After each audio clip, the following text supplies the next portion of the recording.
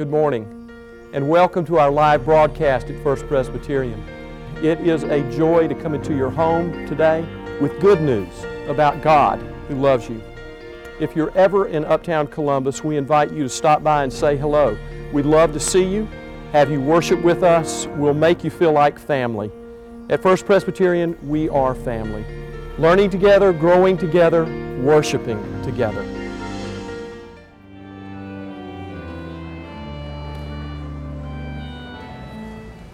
We ask all who are able to please stand for our first reading. A reading from Acts of the Apostles, chapter 8, verses 4 through 25. Hear what the Spirit is saying to the church. Now those who were scattered went from place to place proclaiming the word. Philip went down to the city of Samaria and proclaimed the Messiah to them. The crowds with one accord listened eagerly to what was said by Philip, hearing and seeing the signs that he did. For unclean spirits, crying with loud shrieks, came out of many who were possessed, and many others who were paralyzed or lame were cured. So there was great joy in that city.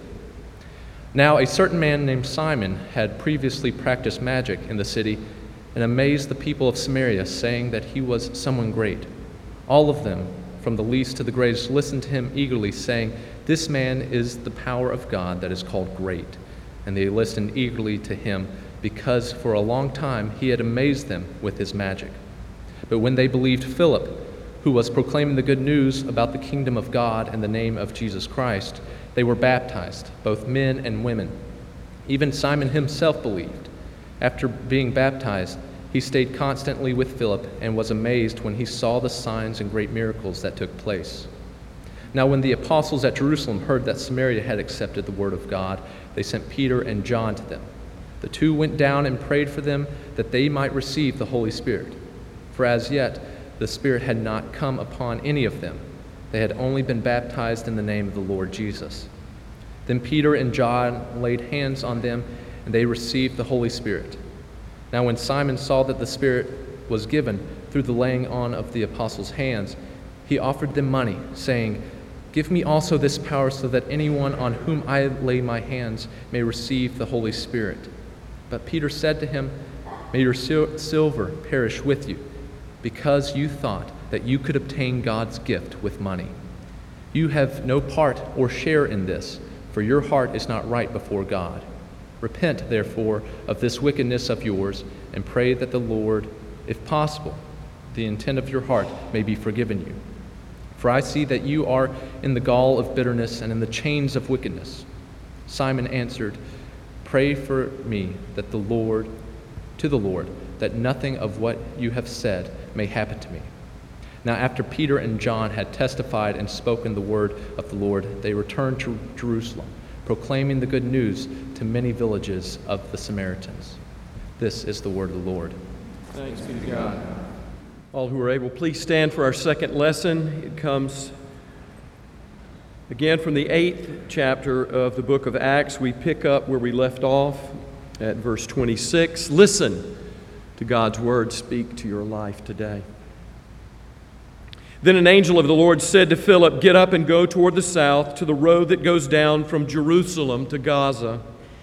This is a wilderness road. So he got up and went. Now there was an Ethiopian eunuch, a court official of Candace, queen of the Ethiopians, in charge of her entire treasury. He had come to Jerusalem to worship and was returning home. Seated in his chariot, he was reading the prophet Isaiah. Then the Spirit said to Philip, "Go over to this chariot and join it."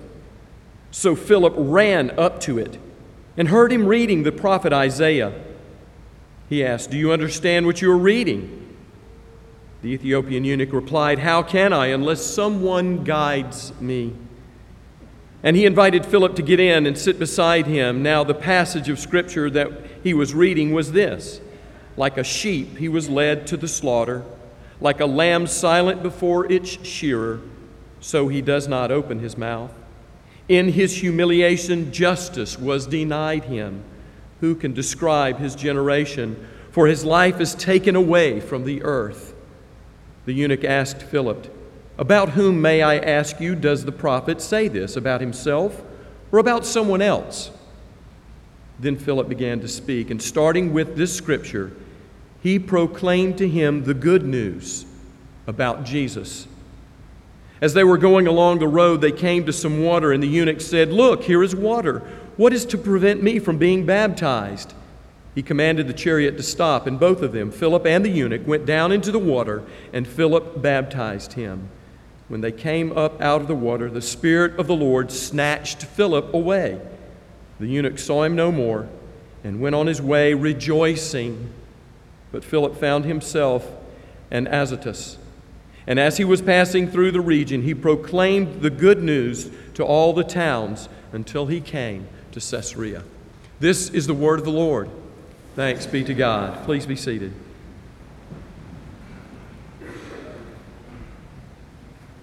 A couple of years ago, my daughter returned home after a midweek Bible study with some of her high school friends, and I was curious how it had been. And so I asked her, "How was it?" And I got the classic answer, "It was okay." Later that evening, I found a little piece of paper that was folded up on the table that leads in the entranceway to our home, and it looks like a origami figure of some sort was maybe being folded there. I unfolded it and found this written there. Actually, this could be the sermon right here. Number 1, go where others are afraid to go. Number 2, talk to people who think differently than you. Number 3, be willing to have a difficult conversation. Number 4, pay attention to the person's needs. Number 5, stay focused on Jesus.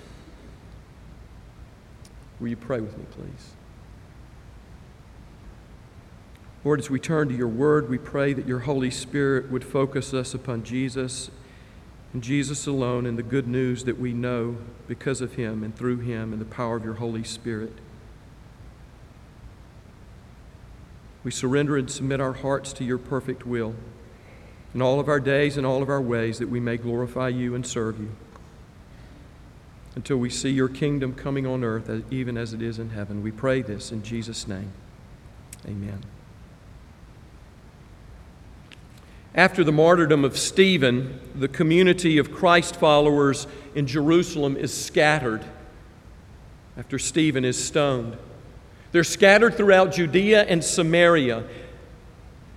And sometimes it takes a crisis to dislodge us from our comfortable spot. Sometimes it takes a wake-up call to rouse us from our complacent slumber. Sometimes it is persecution that moves us to a deeper walk or to a higher understanding of the faith that we say that we love and to which we desire to be loyal and obedient.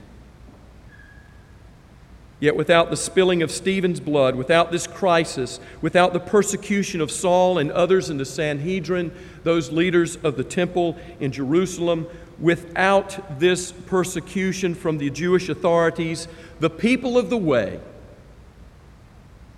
the Christ followers who were preaching that the Messiah had come in the death and the resurrection of Jesus Christ, they could have remained a cozy little Jewish sect, nestled next to Judaism, maybe unique and somewhat set apart, possibly tolerated, but they could have remained right there in Jerusalem, comfortable, sharing all things, enjoying good fellowship, close relationship, in the afterglow of Pentecost, waiting for Jesus' return. Saying, in essence, we like it the way it is. Don't bother us until Jesus comes back. In the meantime, we're just fine. But this wasn't to be the case because God had something else in mind, and Jesus was in on it, and the Holy Spirit was behind it, or maybe we should say in front of it. And there was persecution that comes upon the church. Persecution that could have crushed this fledgling little community.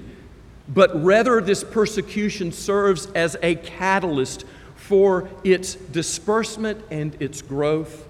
For Jesus had told his followers, stay in the city. Wait and pray until you are clothed in power.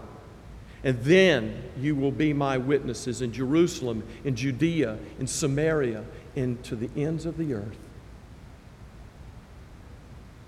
In chapter 8, verse 4, it says that those who were scattered went everywhere.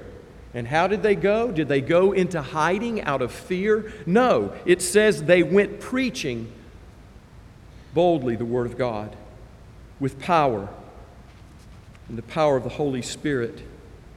Today we look at this chapter 8 in the Acts of the Apostles, which concentrates on the figure of Philip now. The camera focuses in on this individual who we are seeing function as, yes, an evangelist, yes, as a teacher, one who is instructing in the faith. We see him encounter both Simon the magician and an Ethiopian eunuch, two very different, unique encounters. And as the camera now settles in on Philip and these encounters, Will Willimon, the former dean of the chapel at Duke Divinity, he writes this in his commentary on this book: the truth of the gospel is more than success in winning converts and martyrs. The gospel is a truth so demanding, so strange, that it is possible to get it wrong. Therefore, we step back a moment from the drama of the spread of the good news to ponder the tragedy of misunderstanding it. Because in these two vignettes that we look at in this chapter, the encounter with Simon the magician and the Ethiopian eunuch, each in their own way have gotten it wrong or do not understand. So the question for us is, what can we learn from Acts 8 about this demanding, this strange, powerful truth of the gospel in Jesus Christ? It bears noting that this gospel is spreading to the Samaritans. That's where Philip finds himself. The Samaritans and the Jews are known to have a history of enmity between them. To Jews, the Samaritans were racially impure. They were religiously inferior. They did worship Israel's God. They did observe Moses' laws. And they too looked for the Messiah. But they counted for little in the evaluation of the Jews, of the Samaritans. They were products of an Assyrian exile. They were sent away from Jerusalem, and in their exile they intermarried with Gentiles, tainting the blood of God's chosen people. They were not pure, they were hated, they were unclean, the Samaritans. The ones that Jesus used so frequently as a ruse in some of his own teaching. You may remember Jesus' encounter with the 10 virgins, or the 10 lepers. The lepers who were cleansed, and Jesus said, "Go and show yourself to the priest." And of the 10, only one, after washing and being healed, first came back to Jesus to say thank you before going and reporting to the authority at the temple. The one who returned to Jesus with gratitude was the Samaritan. Jesus also tells that parable well known to many of us about the Good Samaritan. You remember the man who fell among the robbers was stripped of all of his possessions, his clothes left in the ditch for dead, and passing by on the other side was the Levite when he saw the man in the ditch. And then the Pharisee passed by on the other side. But who was it that stopped and bent down and ministered to the one in the ditch, tending his wounds, putting him on his donkey, carrying him to the inn, paying for his needs until such a time he could come and make complete reparations or compensation for that man's needs? It was the Samaritan who Jesus said was neighbor. As I thought about this, I was wondering, is there a parallel that we might find ourselves in our Christian family? Are there those that are of us but not with us, or different, and we don't quite know how to relate to that other part of our extended Christian family? I'm thinking about Catholics. We could speak of other groups, but indulge me with this parallel. Could it be that there is some kind of distance or strained relationship between Protestants and Catholics? We're not sure what to do with them, or are they with us? We're not sure what they believe. Yes, they are in the family, but we're not going to do holidays with them. We may send them a Christmas card, but we're not going to visit. What this text is telling us as the gospel spreads is that the gospel, the good news, transcends divides. It draws people together. The Holy Spirit works a miracle among Samaritans and Jews.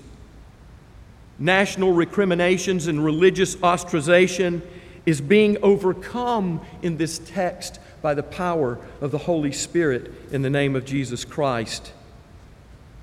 And the same must be true for us today as Christians in the family of faith, in a postmodern world, a post-Christian world.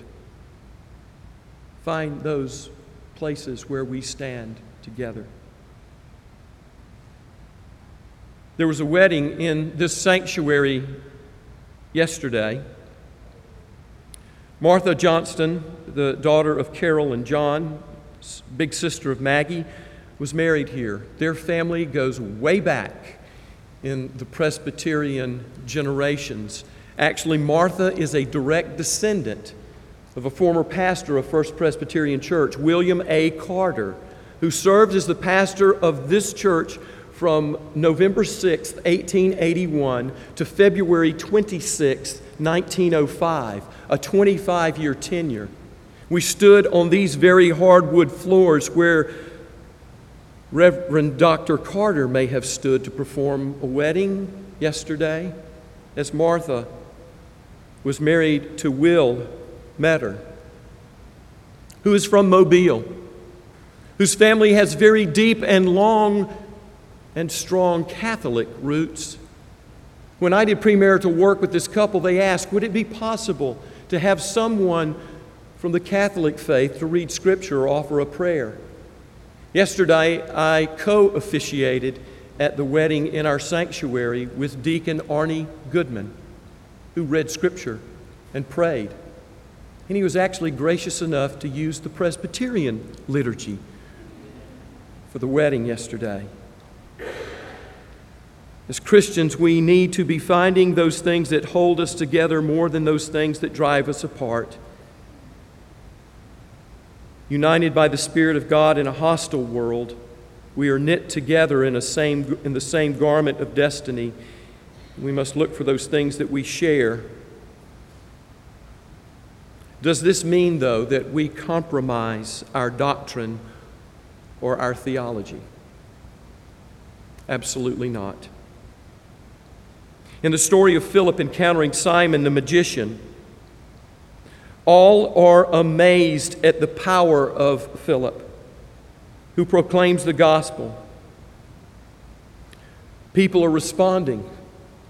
There are healings, there are exorcisms. But Philip wants to possess this gospel, this power, on his own terms. The people are already saying about this magician, he is great. The greatness of God is in him. I imagine that Simon heard these things and had an ego that was puffed up, but if he was honest with himself, he knew the truth about himself. He was not great, he was merely a man. And so Simon saw a way to boost his influence, manipulate a power for his own purposes, expand his wealth, and he offered to buy the gospel. After Simon is baptized, we read that it is Peter and John, the apostles from Jerusalem, upon hearing what is happening among the Samaritans, who come down to where Philip is. And there Peter and John, we read, lay hands on those who were baptized. And there are even more signs and wonders of the Spirit as it takes hold of those who believe. Simon says, I would like to buy that experience, that power. And Peter rebukes Simon in a rather fierce way, literally saying to Simon, you and your money can go to hell. The Holy Spirit is a gift from God, not to be manipulated. It is not magic. Here we understand about this good news, about the Holy Spirit that gives it, that the gospel shapes us. It is not something that we shape. Many of us may have tried to make the gospel fit our human condition, our lives. Maybe we have tried to live that way, to pray that way, to manipulate God that way. I'm thinking of Mark Twain's Huck Finn, who tried to do that, who tried faith, who tried prayer, and he found it didn't work when he put a shoebox under his bed and prayed that it would be full of gold in the morning. And the next morning he found the box empty. That was it. But no, it is the gospel who shapes us. We do not shape the gospel. Our faith defines us. We do not define our faith. The Word of God first reads us, and then we read the Word of God by the illumination of the Holy Spirit. The manifestations of the Spirit, the power of the good news, are gifts from God, surprising, undeserved, unmanipulated, and uncontrollable. Simon did not get this at first. He misunderstood, but Peter calls him to repent of his selfish position. Peter says to Simon, you have neither part now nor portion in this matter. Your heart is not right in the word, is not right with God, and it is not right within you. Repent and pray for forgiveness, Peter says to Simon. I see you are poisoned with bitterness, bound by iniquity. And Simon, in response to this rebuke, this corrective, this admonition, Simon says to Peter, pray for me that what you say will not befall me. This is an important point to this piece of the gospel. While including even the Samaritans, this evangelism has boundaries, a clarity, willing to exclude the likes of Simon, whose lifestyle and theology did not fit into the community. Persecuted, scattered, the church is fighting for its life. But the early church did not reduce its witness to the lowest common denominator. It did not go for a catchy slogan. It did not try to just put something on a billboard or have a theology that would fit on a bumper sticker. Rather, it built standards carefully defining itself and willing to rebuke, admonish, and correct those who were found outside of the community by their lifestyles or their attitudes. The early church did not baptize people into the status quo to boost their bottom line. They didn't resort to mushy affirmations, but they welcomed all who would hear and respond to the gospel, who were willing to be remade and to repent. Like Simon, like David. We remember his plea in the Psalms after confronted with his own limitations and selfishness. David wrote, "Search me, O God, and know me, and see if there is any wicked way in me, and lead me in the way everlasting. A broken and contrite heart, O God, you will not despise. Create in me a clean heart, and renew a right spirit within me." The gospel, the good news, changes lives and remakes us. After Simon, Philip then is transported by the angel of God, obedient to go to Gaza Road, where he encounters an Ethiopian eunuch. Philip is compliant, obedient, and he goes and meets this eunuch, who is a man of authority in the queen's court in Ethiopia. But he does not have the ability to understand the word of God that he is reading from the prophet Isaiah. And in verse 35, we read that he was willing to be instructed by Philip in the good news of Jesus. He had been to Jerusalem to worship. Now he's reading a suffering servant psalm from Isaiah, the most famous suffering servant song that says, "Like a lamb before his shears he was dumb. He did not open his mouth. His life was taken from this world. By humiliation, justice was denied him." And Philip explains who this one is. It is Jesus Christ. The Ethiopian eunuch asks for baptism, and there they find water, and he is baptized. Frederick Buechner, in writing about this encounter, sums it up and finishes it this way in his book, Peculiar Treasures. "So Philip baptized him, and when that black and mutilated potentate bobbed back to the surface, he was so carried away he couldn't even speak. And the sounds of his joy were like the sounds of a brook rattling over pebbles, and Philip never saw him again and never needed to." And in this encounter, we see a fulfillment from the Psalms themselves. In the 68th Psalm, where it says, "Let Ethiopia hasten to stretch out her hands to God." And the eunuch takes the gospel of Jesus Christ even to the Gentile world. And as we look at this text, we see that the truth is the gospel, the Holy Spirit of God, is powerful. It is a gift. It is not for sale. It transforms and remakes us. And it is for all people. And now is a time that the Holy Spirit is stirring us up to reclaim the gospel, to relearn the gospel, to repent and embrace the gospel, and to respond to the Spirit of God that says, "Go. Go to all of Jerusalem, Judea, Samaria, to the end of the world. Go, even if it is across the room or across the street. Go, number one, where others are afraid to go. Number two, talk to people who think differently than you. Number three, be willing to have a difficult conversation. Number four, pay attention to the person's needs. And number five, keep focused on Jesus.